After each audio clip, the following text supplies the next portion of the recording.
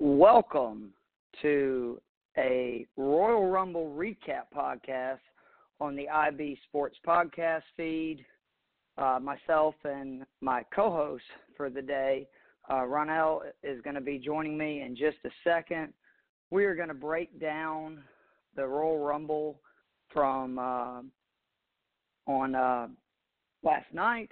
Sorry, everything is still a little crazy. I'm sure that you have spent most of your day in the last 24 hours, thinking and talking about Kobe Bryant. He is still on my mind. It definitely put a little bit of a damper in the pay-per-view last night. It just seemed as though everybody was still thinking about Kobe.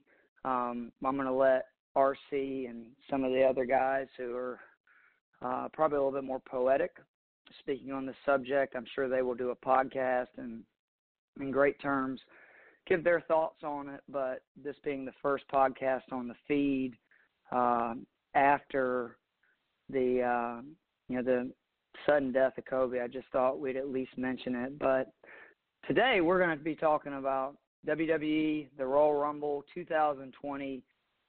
It was from Houston, Texas, Minute Maid Park. I did not hear, and I'll have to let somebody else let me know, I didn't hear any jokes that I expected to from WWE when it came to the cheating scandal with the Astros, considering that was, where they play. But it was a pretty good pay-per-view, and we'll get into it in detail in a few minutes, but it was honestly ironic that it was the tale of two different Rumbles in the sense that I thought the men's was very good. The women's was, it was okay. But the men's was also, in a lot of people's opinion, also a tale of two Rumbles. I personally really liked the first half with Brock Lesnar dominating and throwing guys over the top rope left and right. Other people have not been so on board with that. But I don't care who you are, you have to say the second half of it was really good, and it was something to be seen. Ronell, are you there? All right, we're having a little bit of technical difficulties. I'm trying to get my co-host up and running. Just to go real quickly through the card that we're going to go through, we're going to discuss Roman Reigns and Baron Corbin's Falls Count Anywhere match, which started basically the pay-per-view off. This was the first match of the night.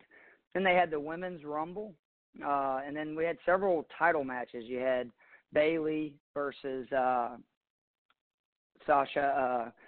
Bayley versus Lacey Evans. You had the strap match with Daniel Bryan versus The Fiend, Becky versus Asuka for the women's title, and the Men's Rumble winner.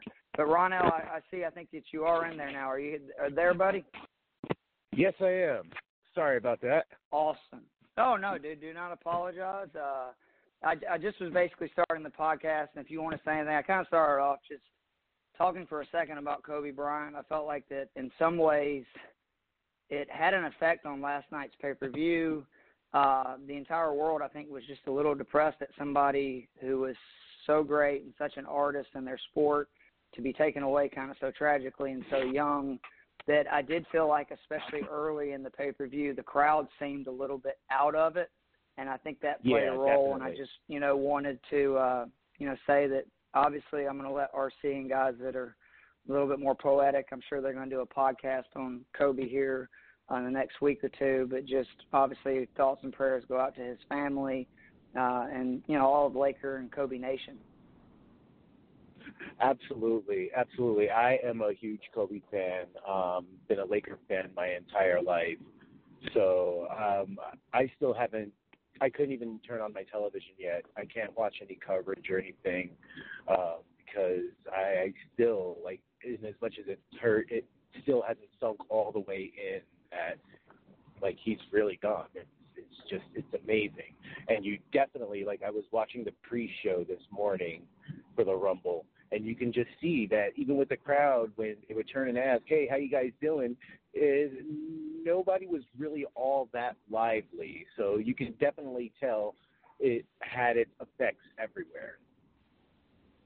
And if nothing else, that shows sort of the legacy of, the man and athlete that Kobe Bryant was, that it was this far outreaching. But, luckily we did have the Royal Rumble to kind of take our mind off of it. I know I spent all day yesterday kind of thinking about that and, bigger questions than we're here to talk about on a wrestling podcast. But it was definitely good to have something to kind of take your mind off of it. We're just going to go through each match, kind of give our thoughts, and we'll keep it simple. So we'll start off with the opener of for those that have not listened to any wrestling podcasts, we don't talk about the pre-show. Like, I enjoyed, if there's something really interesting, it's one thing, but if they're not even going to call it the main show, we're not going to talk about it. So we got Roman Reigns versus Baron Corbin and a Falls Count Anywhere match. Roman would end up winning by spearing Corbin on top of the Astros dugout. I personally thought it was a great opening match. The biggest thing to me to take out of this match is the fact that these are two of the best guys on the roster, and I mean in the sense that not they're the best technicians or they're the best wrestlers or even necessarily the best talkers, even though I think Corbin is a great talker. They're just great at their role. Roman knows that he's basically the guy right now, and he needs to be that person, and, he's going to be doing media and all the other stuff, and he, consistently puts on good matches in the ring, something I don't hear enough people talking about. And then Baron Corbin is just fantastic at being a heel. It is not a coincidence that a lot of the biggest face pushes in the last year and a half have came right after feuding with Baron, because everybody hates him so much that he automatically gets whoever is in the ring with him bigger and bigger cheers. What did you think about this match? No, what you just said about the cheering about the face turn is absolutely right, because you notice that right before, his last feud, before he started in with Roman, he was actually in with Dolph. Not Dolph, with Drew McIntyre not too long ago, and then soon after, it's like, wait a minute, when's Drew a face? Drew kind of went a subtle face turn after that.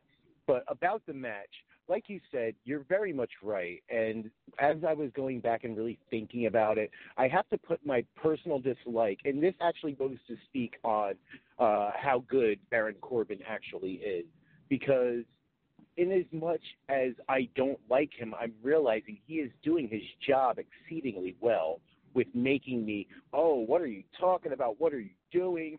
This, that, or the third. He consistently elicits a response out of me, and that's all you want any real good entertainer to do.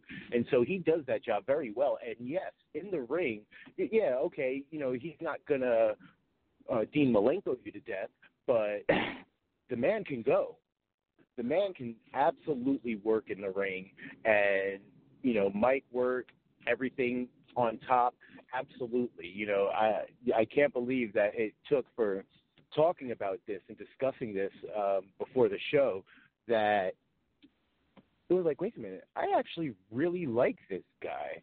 And as much as I think I hate him, this guy is actually doing phenomenal work, and he's kept me interested in somebody beating him up for the last couple of years.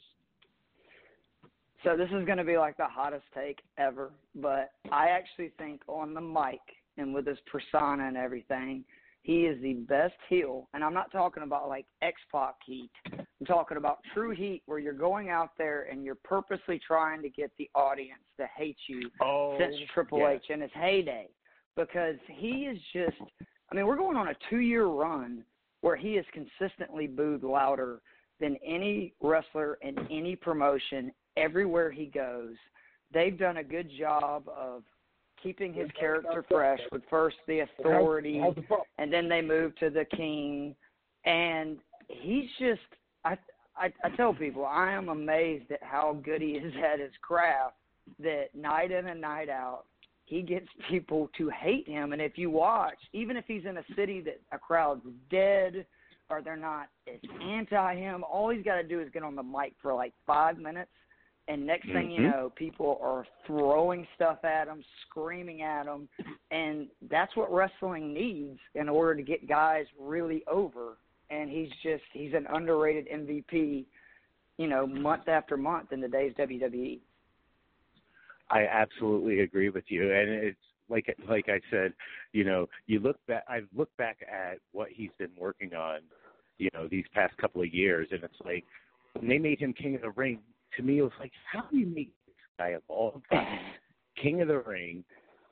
But then you look at he was feuding with Shorty G at the time, and it was like, this is exactly why, because he's the guy that they can roll out there every week for you to be upset with. And you can't really ask for much more. I completely agree. So both of those guys would end up being in the men's rumble later, but first was the women's rumble. We'll go into detail here. Overall, it was okay. Charlotte was the winner. The final four were Shayna Baszler, who was the last. She was the 30th participant. You had Natalya, Beth Phoenix, and Charlotte Flair. It came down to Flair and Baszler, which that was actually a nice moment where they kind of teased you of who would actually win. I wasn't sure, but I just thought it was very predictable. It's actually the third Rumble really outside of Becky's last year, and I think that was mostly intrigued. The women's Rumbles have not been that great, especially compared to how great women's wrestling is right now as a whole in WWE. And my biggest thing is I don't know where Sasha was in this. I'm assuming she's hurt. I've read places that she is. She hasn't wrestled in almost a month, but I really thought this was going to be Sasha's moment. To creatives, credit, maybe it was going to be Sasha's moment, and she's really legitimately too hurt to compete, and they had to make a late audible, and Charlotte was the decision. But it's just Charlotte is, in my opinion, the best women's wrestler in the business, arguably one of the best wrestlers in the business, but she's already a 10-time champion. She's won everything. So does she really need to win the Rumble? In that sense, I don't totally understand this booking, and I was a little disappointed with the match too. What did you think overall? Well, going off of what you said there, the only thing that Charlotte actually hasn't won, and that's only because of there being so few of them, was the Royal Rumble match. With Sasha Banks, I'm going to have to assume she must have an injury. Like, I know that on SmackDown last week they kind of played that up. I'm sorry, not this past Friday, but the Friday before, that they played it up that there was some sort of injury, and I'm wondering if they just are using that to mask a more severe actual injury. So that's the only thing that I can think that would keep Sasha out of this, because quite honestly, in terms of talent, she's one of the best that they've got out there. She definitely knows how to get the crowd going, and for her to miss this, that has to be the only thing. Going to Charlotte, I actually went into this assuming that Charlotte was going to win. Considering everyone that was listed as coming into this event, there wasn't any that I could see really pushing for a main event at a Mania than Charlotte would currently. In as much as you got to love what the NXT women have been doing, especially over this past year, they have been absolutely phenomenal. And I'm going to touch on the NXT women's division later on once we get to the winners and losers. But you would think that there would have been more coming out of the NXT guys, out of the NXT gals, and there just really wasn't that to see. And Charlotte, outside of Bianca Belair and Shayna Baszler, my God, Bianca Belair put in the work last night. She was so amazing, and I love how, you look back over the past year, what she's been. She's been one of those gatekeepers. She's one of the women that you kind of have to get through to get that title shot, and, for the 400-plus days that Shayna was holding on to the strap, Bianca was always right there in the mix or getting her title shot. So seeing that they put her on the biggest stage and gave her shot in the way that she went out there and handled her business was a thing of beauty to me. I was a little disappointed with Shayna. I'm sorry if I'm going a little long here. No, go ahead. No, go ahead. I'm a little disappointed with Shayna, only that was the way they had her taken out at the end, because just like Bianca, she also had 8 eliminations. And she just came in there and she beasted like 6 of those before, 90 seconds, something like that. So it was absolutely incredible. But the NXT women as a whole just didn't show up. They were just kind of there to be there. I don't know if this was kind of a cover for not being able to get as many of the legends to be able to come in, or if they were, focusing on the future. But yeah, the NXT ladies just kind of didn't show me as a whole, outside of the 2 mentioned, that they were ready for prime time, which is kind of strange because, I really, like you, feel that they're the best in the business right now. And I think that they missed an opportunity from a storyline point with, as you were saying, I didn't like the way Charlotte won it. It just, with the year that Shayna's had and the badass that she was for the short time that she was in the Rumble, it seemed kind of weak that she would get eliminated while Charlotte is literally holding on to the ropes with her legs. And I don't know if they botched it, and maybe that's why it looked a little sloppy. But I just thought it was weird. Like, why not let those 2 go toe-to-toe, and then Charlotte can get the win? And then you have a storyline moving forward of, Shayna's almost there. She's getting ready to come up. She's going to be a force to be reckoned with, but Charlotte is still right now the queen of WWE. And to me, it just seemed like they kind of rushed it. And then I wasn't really sure about Beth Phoenix and Natalya being 2 of the Final 4, unless it was just to give name recognition, to the Women's Rumble match, because, I mean, let's be honest, Natalya has not been in any storylines lately, and Beth Phoenix is obviously semi-retired. So I just thought, with all this young talent they have, why are you highlighting those 2 people? Before we move on, I just want to say, too, that it was so good to see Naomi back. I forgot how good she is. Yes. She can really go in the ring, and she has been really missed, and it's good to see her back in there doing what she does. I totally agree, and I was saying to my girlfriend, I was like, oh, well, of course Naomi is back. The Usos just came back. At least one thing that you can say about WWE, if anything, is at least they don't split up their talent, forcing them to, live separate lives. So, being able to keep them always on the same brand as their significant others is definitely a bonus. It makes a working life a little bit easier for everyone. And with Naomi's return and being able to, do what she does, provide us with some highlight reel tap dancing, so to speak, around the ringside, it was absolutely fun to watch. Absolutely. So let's move on to the SmackDown Women's Title match. Bayley and Lacey Evans. The match was okay. I love heel Bayley. I think it's not only one of the best turns that they've done in a long time. I just love how committed she is. I think she got bored with the hugger character, and she seems to be really embracing this.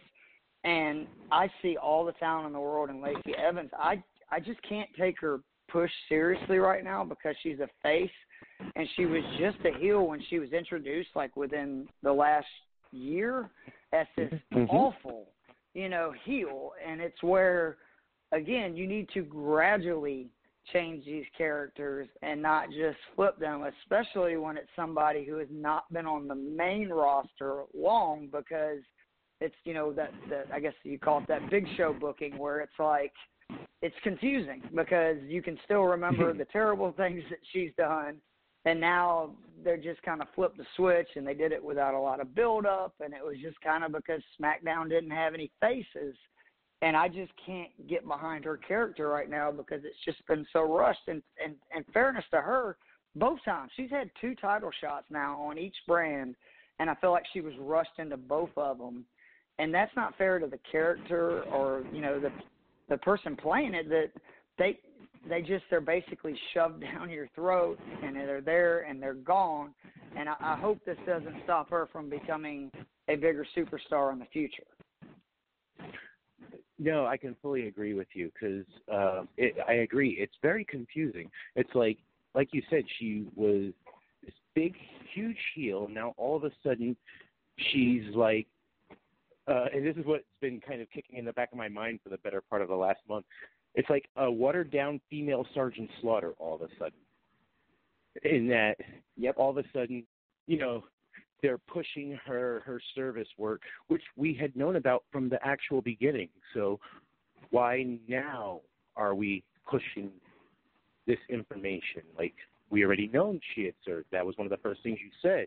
And we can see how athletically gifted she is. One of the things I noticed about her during that match is that you can definitely see she definitely needs a little more time. Like you said, she's been rushed into her title opportunities, and this one you can definitely see that she kind of gassed out towards the end. I mean, she pulled off her finisher where Bayley blocked, but like you saw, she was really gassed towards the end. But again, they did put up a fantastic match, and I was actually pulling for her to win. But, Bayley and this new persona, kind of doing whatever you got to do to win, like in this instance, holding the tights, you got to love it because she's really fully embracing the whole heel turn and like the Charles Barkley, I am not your role model kind of thing. And it's awesome.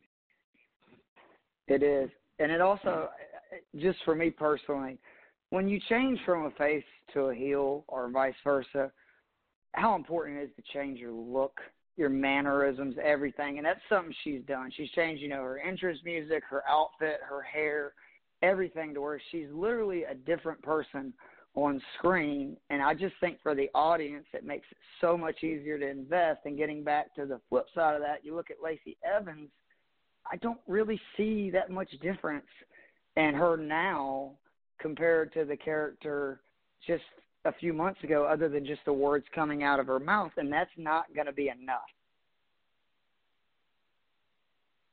No, you're absolutely right.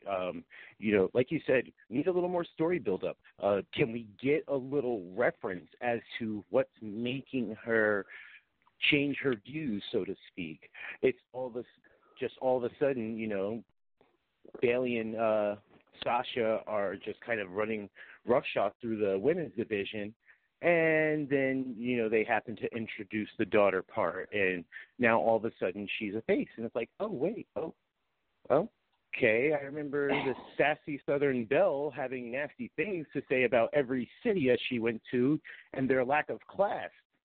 Only in the fall, what happened?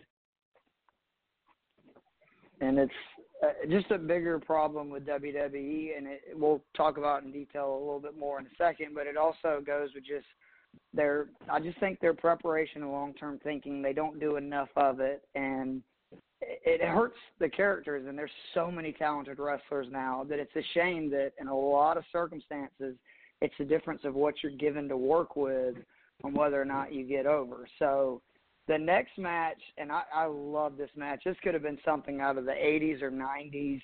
It was a strap match for the Universal title, Daniel Bryan versus The Fiend. It was probably my favorite match of the night. For those that have never seen it, a strap match is literally, and they used to do this back in the 80s, especially in WCW. I know Dusty Rhodes and Ric Flair, and those guys had these kind of title matches, this blow-off, where they would literally strap the two guys together. So you could not run. This was typically for the cowardly heel. He couldn't get away from the babyface. He wasn't going nowhere. And they beat the hell out of each other. And, I mean, both of these guys took so many flashes with that leather strap, which you could see literally on Daniel Bryan's back. He was leaving already the whelps. He's not feeling great today. And I just love the story that they told, Daniel being the never say die babyface who just kept mounting comeback after comeback. And that last few minutes, I really thought, man, they're going to let Daniel win this. And then, of course, The Fiend being who he is right now, it didn't happen. But I thought it was a fantastic match, and I just wish they would do more things like this, because I think that the guys would be willing to, do matches we don't see every day. And it just kind of, it's something different, which is cool. I can't remember the last time I saw a strap match. And nor can I. And I bet if they were up for doing more things like that, they would have never lost Jon Moxley / Dean Ambrose. If they were given him a little more creative liberty to do this match. The only thing that I can give a thumbs down to about this match was only because they didn't follow the original rules of the strap match, having to, drag them to all four corners. Outside of that, match in itself, phenomenal. Like, they really beat the hell out of each other, literally, inside, outside the ring. Like, I like you, actually, for a moment thought, like, wait, is Daniel actually going to win? Because we haven't really seen any chinks in the Fiend's armor as of yet, and Rambling Rabbit never got to actually tell us what the weakness was. So, we actually got to see the Fiend, like, getting to a 2 count, for that matter, is even saying something. And the fact that they put on a wonderful show. Daniel Bryan, for the longest time, Daniel puts up great shows and, always that underdog, you're going to have to drag me out of the ring mentality was on full display last night, and they put on an excellent performance. I still cringe when he's in matches like this, though, every time he takes a brutal bump. And I just don't know if I'm ever going to be able to get past that with what he went through, and knowing that, and we'll have another guy in a minute we'll talk about that's in the same boat. It's just like, I don't want to see something bad happen. There was a couple of spots like I almost can't watch when it's Daniel Bryan, because I'm just worried it's going to be like the last bump he takes. Right. I thought it was amazing when the Fiend caught him out of the running knees into the Sister Abigail. Even though that was far from the worst bump he took that match, it was just great cinema. WWE for the most part put on a pretty good show here. I was very impressed, and I was up till the wee hours of the morning trying to make sure I finished it. And the Fiend's entrances are just must-see. I can't wait for Mania to see what he does, because each one has gotten a little bit better, a little bit creepier, and it's, that's obviously Mania is the biggest entrance a guy will have all year. I'm very excited to see where he goes from there. So next was arguably the other match of the night, Becky Lynch versus Asuka for the Raw Women's title. It was an unbelievable build to this match. Like, again, storytelling, it matters so much. Becky has gotten a little stale, and I'm one of Becky's biggest fans because she's been so dominant. That's what happens. It happens to Cena, it happens to Roman, it happens to everybody. So what do? You find the one person that's the kryptonite, and Asuka has been that person. She had never beat her. She lost to her at the Rumble last year. That was actually really the last time she lost cleanly, I believe, in a year. And then she's lost a few times on Raw and stuff to her. They did a fantastic build to it. Both of these women can just flat out go in the ring. They're great storytellers. This was another match that I really thought many times Asuka was going to win. Becky did end up pulling away with the victory. I thought it was really cool how they brought the Mist in, which has been Asuka's biggest weapon during this latest run. And, she kicked her in the stomach. The Mist actually shot off in Asuka's face, put her in the disarmor, and it was over. I think this match was hurt a little bit by following that great strap match, but I thought it was just a fantastic match. I would sign up now for these two to fight again at WrestleMania. I know it's probably not going to happen. What did you think about this match?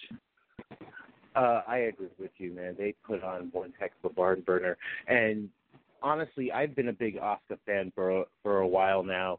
When she got her call up, they kind of forced her into a similar situation like they did with Lacey, where they put her in with Charlotte for the title match a couple of years ago at WrestleMania. And it was too much too soon. She had just gotten finished doing thing in NXT and just getting called up. Give her time to still develop, but that winning streak that she had kind of made it so that they wanted to kind of thrust her into the limelight. That said, this past year, I'm very happy that she's starting to get a little more of the limelight. And instead of them worrying about can she be more relatable to the fans because of the language barrier, they're just letting her and Kairi just go on and, talk their crap in Japanese and just go with it. Okay, yeah, we don't understand, but you can honestly see from the way her body is and depending on what was said that you could tell she's kind of, going back and forth. It's just we're not understanding what she's saying. So it was absolutely phenomenal to have her back into a main event match like this. So true that maybe they should have held The Fiend and Daniel Bryan until right before the Men's Rumble, since that's how you were going to walk the show off. But absolutely put on a phenomenal performance. Me personally, I'm not a huge fan of The Mist for some reason. And I was a guy who grew up with, the Great Kabuki and the Great Muta. And so I'm a big fan of that stick. But there's something about the overuse of it, maybe, that kind of bugging me. I mean, Asuka's a phenomenal striker. Why are we diluting her to needing some sort of gimmick to win when she's more than enough fighter to do it on her own? That's about the only problem I really had with that. The only thing I'd say, though, is just I love the Great Muta, and I was young. I mean, when Muta was fighting Flair and stuff, I think it was the late 80s, early 90s, I was just a kid, but he used it all the time. And I think it's just more of she's a heel right now. And that's, you know what I'm saying? That's just what, unfortunately, in WWE, heels have to cheat to win 9 times out of 10, and, faces have to do it the right way. I'm more pumped and I wish they would do this more with other guys. And I say guys because I especially mean on the men's side. Take somebody who has gotten knocked down a few pegs and team them up with another person that is of significance. You look at Randy Orton and Edge in the Men's Rumble. There's storylines that can play out so easily by pairing together big names together, especially when they don't have much to do. And they've done a wonderful job with Asuka. They've created another star in Kairi Sane. And eventually they're going to split. And whether one of them is the face or the heel, whatever that ends up being, they've created so many storyline arcs. I mean, Asuka is still fighting for the women's title while she's a tag team champion. I wish they would do more of this. They did it a lot back in the old days. And now it's once you become a singles wrestler, God forbid you get back in the tag team division, I think it's just an instant storyline. I wish they would do more of it, especially on the guy side. No, you're absolutely right about that. And the unfortunate part is that they took your idea right there, and they have pulled it off recently. Unfortunately, they did it in a way that I don't really agree with, because look at what they did with Buddy Murphy. Of course, he had these great matches going with Aleister Black for the better part of the last 2 months. And then all of a sudden, he can't seem to get through this. He can't seem to get a victory. And then the next week, he's a tag team champion with Seth Rollins? How? No setup. No nothing. Exactly. No setup. None. And you have a tag team in your stable. So that's the only thing that kind of messed me up about it. But, yeah, no, you're absolutely right. They definitely should be reaching down and going into more of these kind of things where, I don't know, you can almost see as if they were to introduce someone else to be, say, feuding with Shinsuke currently instead of Braun Strowman. That would be a time where, Shin already has his entourage, and the guy who can't seem to get past Shin could call in for help or something like that. But that would be a great thing for them to do. It's just the one time they do it, they misplace it, and I think they drop the ball. And Buddy Murphy is, honestly, even though he's been losing all those matches to Aleister Black, he's been looking phenomenal in the ring. And it's one of those deals where you think, or at least I hope, that him being paired with Seth and being part of that group is, I'm hoping they're leading for him eventually, to break out of it and turn face and this whole storyline. But it's just, I worry that there's not a lot of long-term thought or booking into it. and it's more just like somebody with clout, Vince, whoever wants more Buddy Murphy. So let's pair him with Seth Rollins and make them tag team champions, when it's like you already have a tag team in the same stable that needs the tag team belts way more than you guys do to legitimize this up. And it just, that's the kind of decisions that drive you crazy. But we were, at least for the pay-per-view, we're going to finish with a match that they deserve a lot of credit, in my opinion, for the way it was booked. The Men's Royal Rumble, it was the best one I've seen in a long time. I'd have to actually go back and watch other Rumbles to know exactly where I rank it, but it's definitely the best one in the last 5 to 10 years. Drew McIntyre was eventually the winner. It was basically 2 Royal Rumbles. You had Brock Lesnar starting out at 1, and for the first 13 guys, he tossed them all out of the ring, one by one, with the exception of Kofi, Big E, and Rey Mysterio. After that, after he was eliminated by Ricochet and McIntyre, they deserve credit that Ricochet was low-blowed by Brock on the last Raw. They come full circle. He does the same to Brock, leading to the Claymore that eliminates him. I didn't think McIntyre was going to win when he Claymored him over the top rope. So I was like, okay, there's your storyline. It's going to be McIntyre and Brock, especially the way he stared at him. God, it seemed like for an eternity after he was eliminated, which was great. And the crowd loved it. And that was another thing. I saw a lot of people saying, well, the first half was boring. It was meant to be. They wanted you pissed off. They wanted you thinking this is boring, because in that way, when McIntyre eliminated Brock, you went nuts, because it's like, yes, now let's get to a normal wrestling match. And in the second half, they did a really good job, I thought, of mingling new stars with the older guys.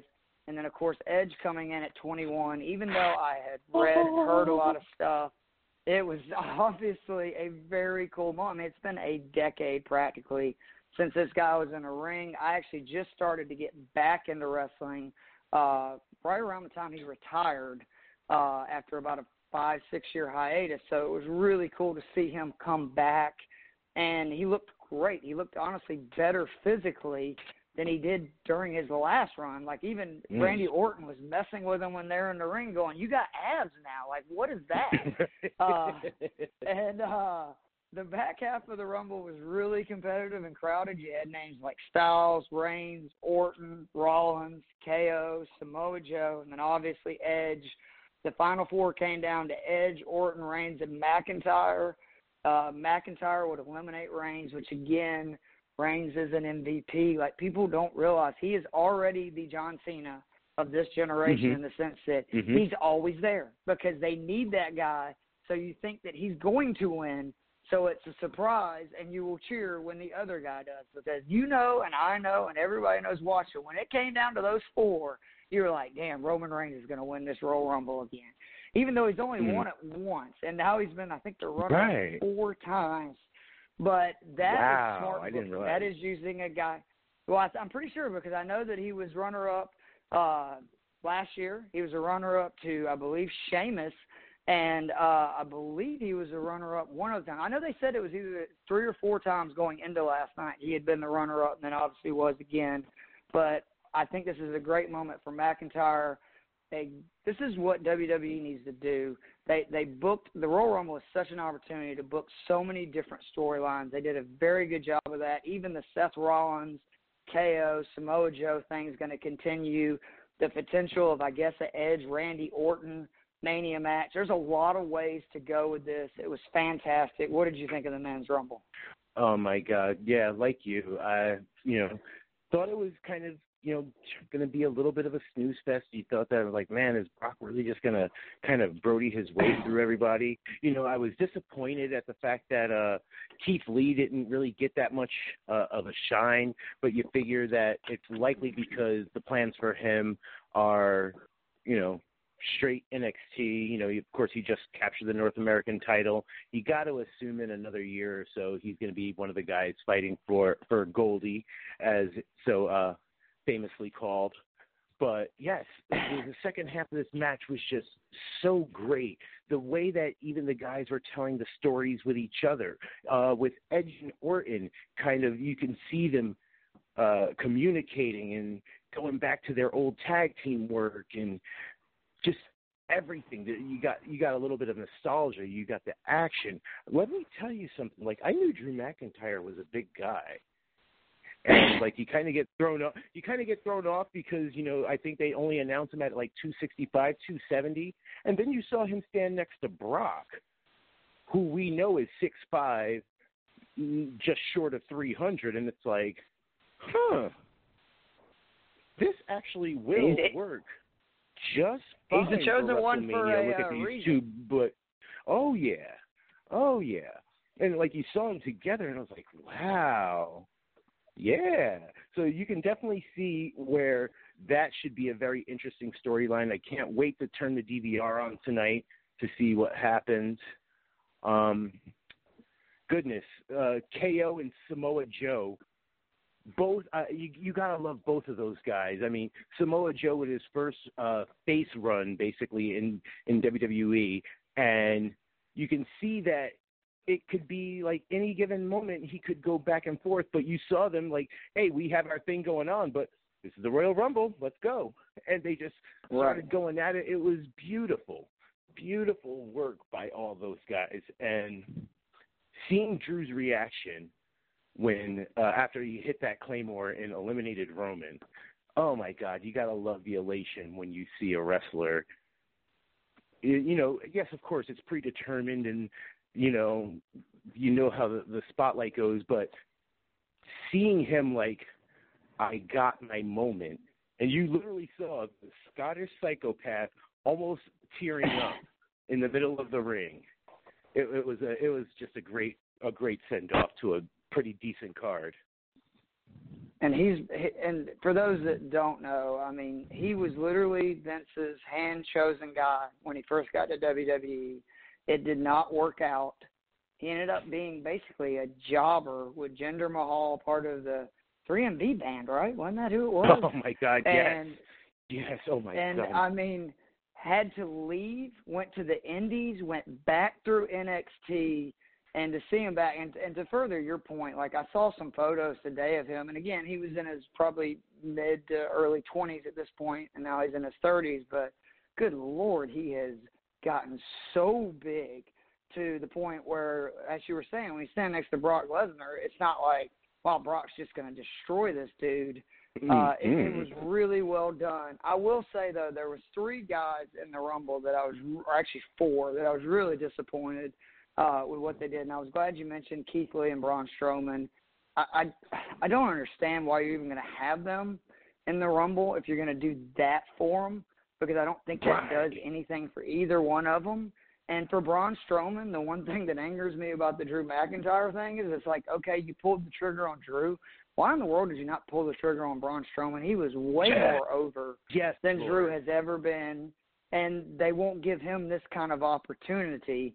And then the other two is just, I'm so tired of them disrespecting Kofi. I mean, like when he came in, I really got excited thinking, okay, he's going to eliminate Brock. This is finally going to be some payback for him basically having a year title run and it ending in 15 seconds. And then he just kind of got unceremoniously thrown over the top rope. And the same for Big E, who I think the world of. I know RC, as we've discussed with him before on this podcast, is not a Big E fan. I am. I think he could be like the biggest guy in WWE, but they just won't book him that way.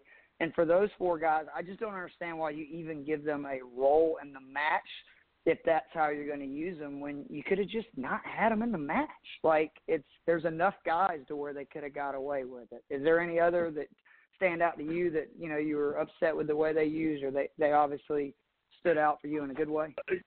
Yeah, no, well, you hit a good point, and I want to kind of go on the Braun Strowman thing just another moment.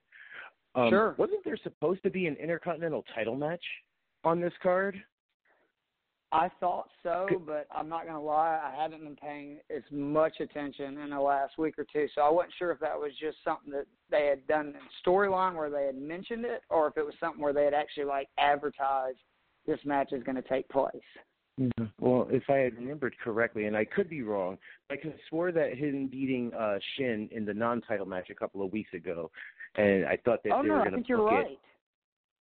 thought they were going to book it at the Rumble. And then all of a sudden I kept looking for that match, and I'm like I went looking through again today, and I went fast forwarded through the entire Rumble again. I'm like, what happened to that match? And maybe I just misunderstood, and it's supposed to be on Raw coming up. I don't know.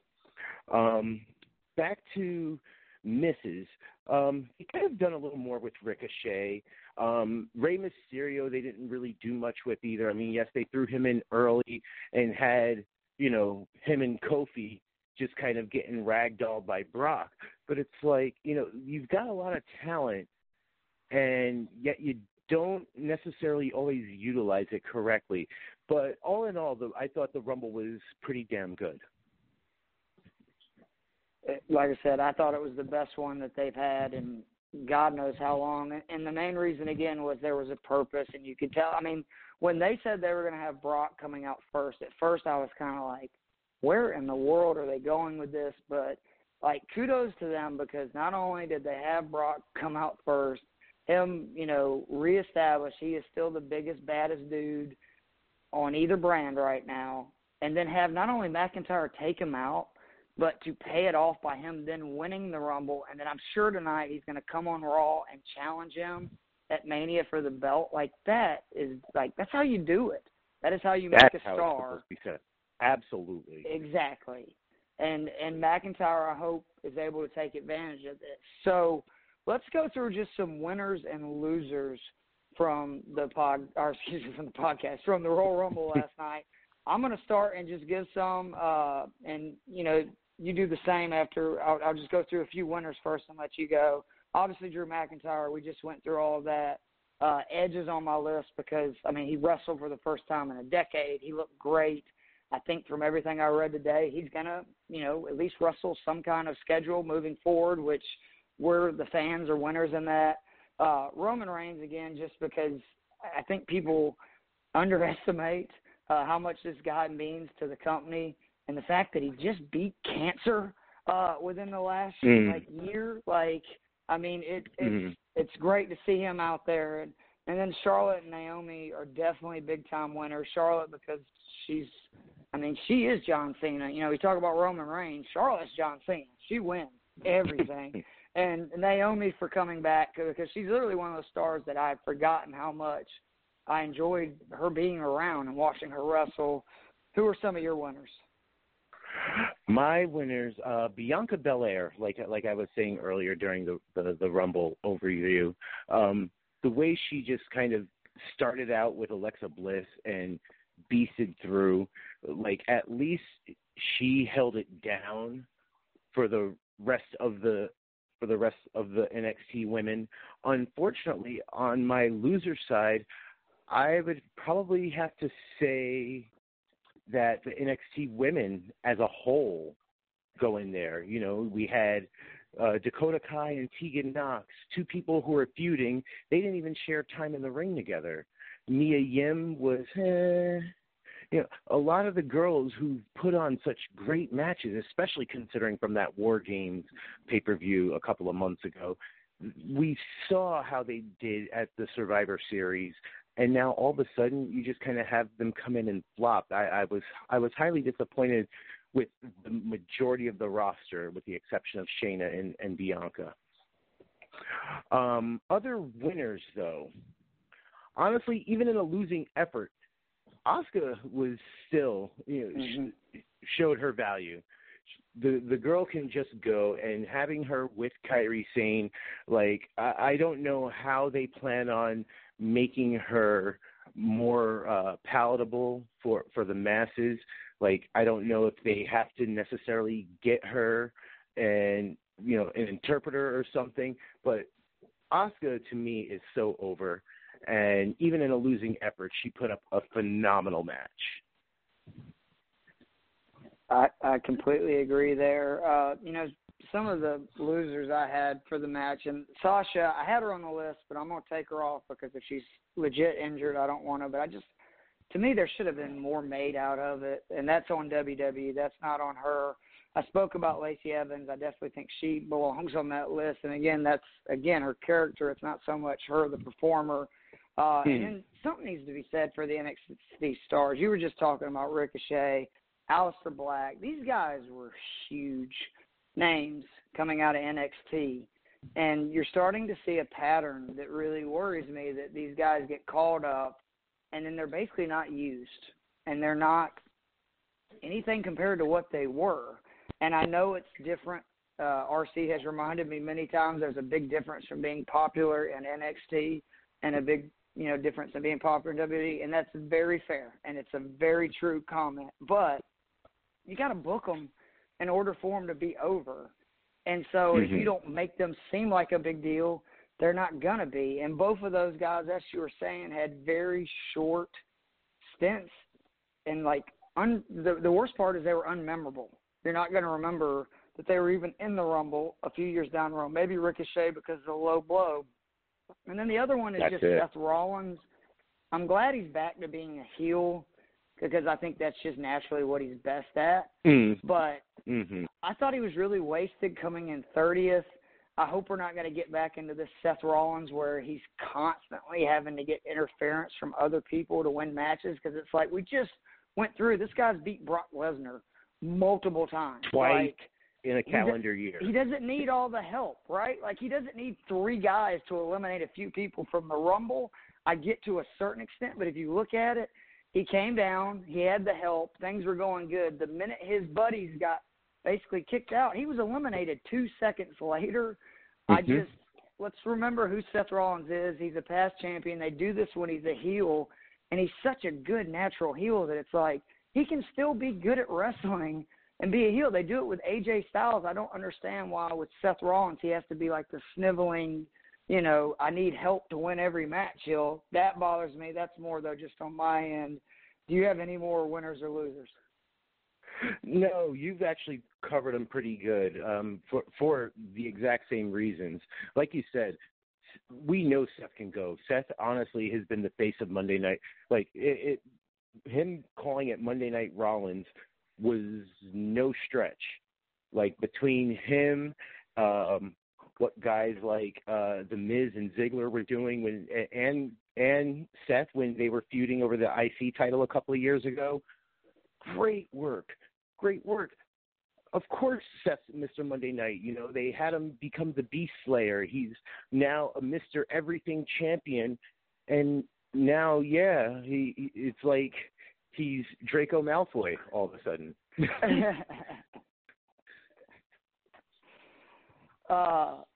Before we close out this podcast, we're in Mania season. That's the main reason I love the Royal Rumble, is it basically starts this mad dash to WrestleMania.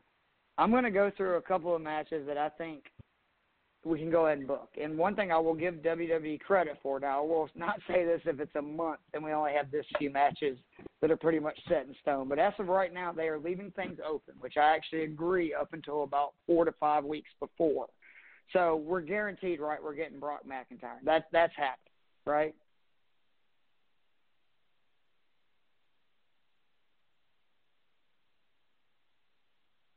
You there?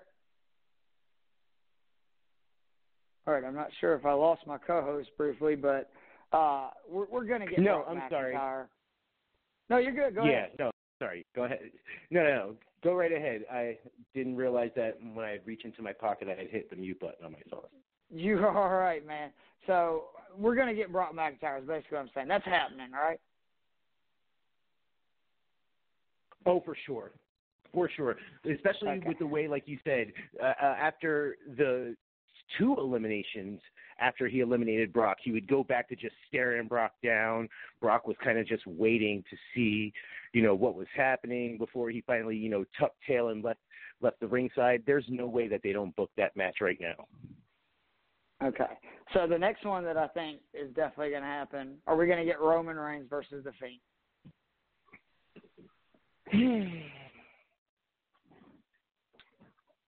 See, that one I don't know. I don't know what the plan. I really don't know where we're going to go with The Fiend. Is he and Daniel actually done? Because they like to stretch out a good feud, even if it's one-sided. But I'm not certain where they're planning on going with the Universal title. I just can't see Reigns not winning the Elimination Chamber this next pay-per-view. And then obviously that's going to give him a title shot. And we know we're not going to get Reigns Brock.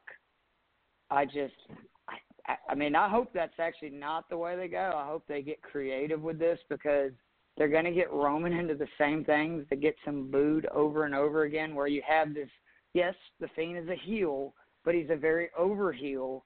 And then you're going to put Roman Reigns against him. Exactly. And then, of course, Roman's going to win, and then people are going to boo. And then people are like, Roman sucks. And it's like, it's just bad booking. But I think that's where we're going. Now, on the girl side and lady side, and this is where I actually originally thought, well, we're going to get Charlotte Becky. But then everything I've read today is you're probably going to get Becky Shayna Baszler. Which do you think is going to happen for Becky? Wow. Well, for her sake, I hope she gets Charlotte, even though Charlotte's the better wrestler, mind you. Shayna, from what she's been showing this last year, has been absolutely beastly. I mean, look at the effort that it took just to get the strap off of her.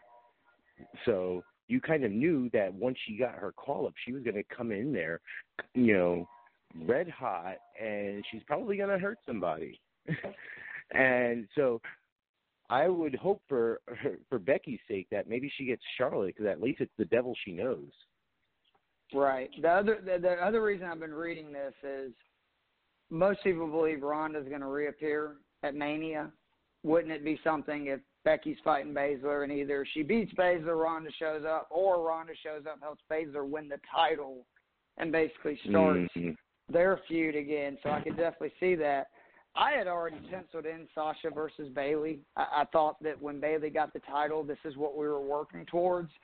Because of the injury, I mean, I guess we're assuming that's what it is. I don't know. But who else is Bayley going to fight for the title unless it is Charlotte? And I guess if they're going to go Baszler versus Becky, would that mean I guess Charlotte would choose that she's going to fight Bayley, right? That would be the only sensible thing, but the thing is that we don't know exactly how they're gonna work this story up. I mean, Charlotte. Which would you rather see? Let's put it that way. Which would I rather see? If I were to really think about it right now, honestly, I would love to see Becky and Charlotte again because the triple threat with Ronda last year, and almost any time you've seen Becky and Charlotte together, those two girls can go, they've been doing it since NXT, and they can put on quite the show. But, I think I'd rather see Becky and Charlotte and then let Shayna just come in and finish the job that she had started last year when they had started feuding before the Survivor Series match and take out Bayley. All right, so any other matches, because those are the only ones I have that I think are in stone. Are there any other matches that you either, A, want to see, or B, you think we are heading towards more than likely? None that I can think of off the top of my head currently. So I'm sorry, there is one more actually I think we're definitely getting. It's some kind of iteration, whether it be Rollins and Buddy versus KO and Samoa Joe, just like for the tag team titles, or if it's a 4-on-4 deal where they bring in other guys. Don't you think we're probably gonna get some kind of end to that story, because they really haven't. They've kind of started it, but they haven't finished it. Right, yeah. So you figure there's got to be some sort of completion to that. I hope they don't go the 8-man route, quite honestly. But then again, I guess they probably could if, say, the Viking Raiders were to, say, feud with AOP. But again, back to what you were saying about bad booking, here's where they where they dropped the ball, where they could have been booking AOP and Viking Raiders for a tag team title feud for the next couple of months, and it would have been glorious. And they need to think about this stuff. So I think that's about it. I think we covered everything. Do you have anything you want to plug, or other than just thank you for coming on the podcast? We appreciate you coming on here. No, I do appreciate you guys having me. I kind of just said, hey, if you needed a hand, I didn't actually think anything of it. So I really do appreciate your having me on, because I do love talking wrestling. I don't watch much television these days, but, I do make sure I get my sports entertainment fix in. So, again, thank you so much, Keith. No, I appreciate it, and we'll have to do this again, because I really do. Me and RC have been talking, and we would like to get where we do at least sort of the pay-per-views or big pay-per-views, a recap. So I would love to have you on again. And then obviously me and IB Yeezus, I just call him Alan, will have another edition of the Backdoor Cover. Tomorrow night we will be doing Super Bowl props. I think that's basically all we're going to cover this week, because there are so many Super Bowl props we want to discuss. It's our weekly gambling podcast. Please follow the IB podcast feed on iTunes, any of the places that you can follow and get your podcast. You will get football, basketball. There's all kinds of great podcasts and content on there. And again, Ronell, I really appreciate you coming on, and I'm excited to see where Raw goes tonight. Absolutely. Me too, man. Thank you. Absolutely. Take care. You too, man. Bye now. All right, guys, this has been a Royal Rumble 2020 recap on the IB Sports podcast feed. I was your host, Keith Fleming. I want to thank Ronell again for calling in. And like I said, I will be with Alan tomorrow night for the Backdoor Cover. We'll be doing Super Bowl props. Please be sure to like the Facebook page, the IB Sports Group.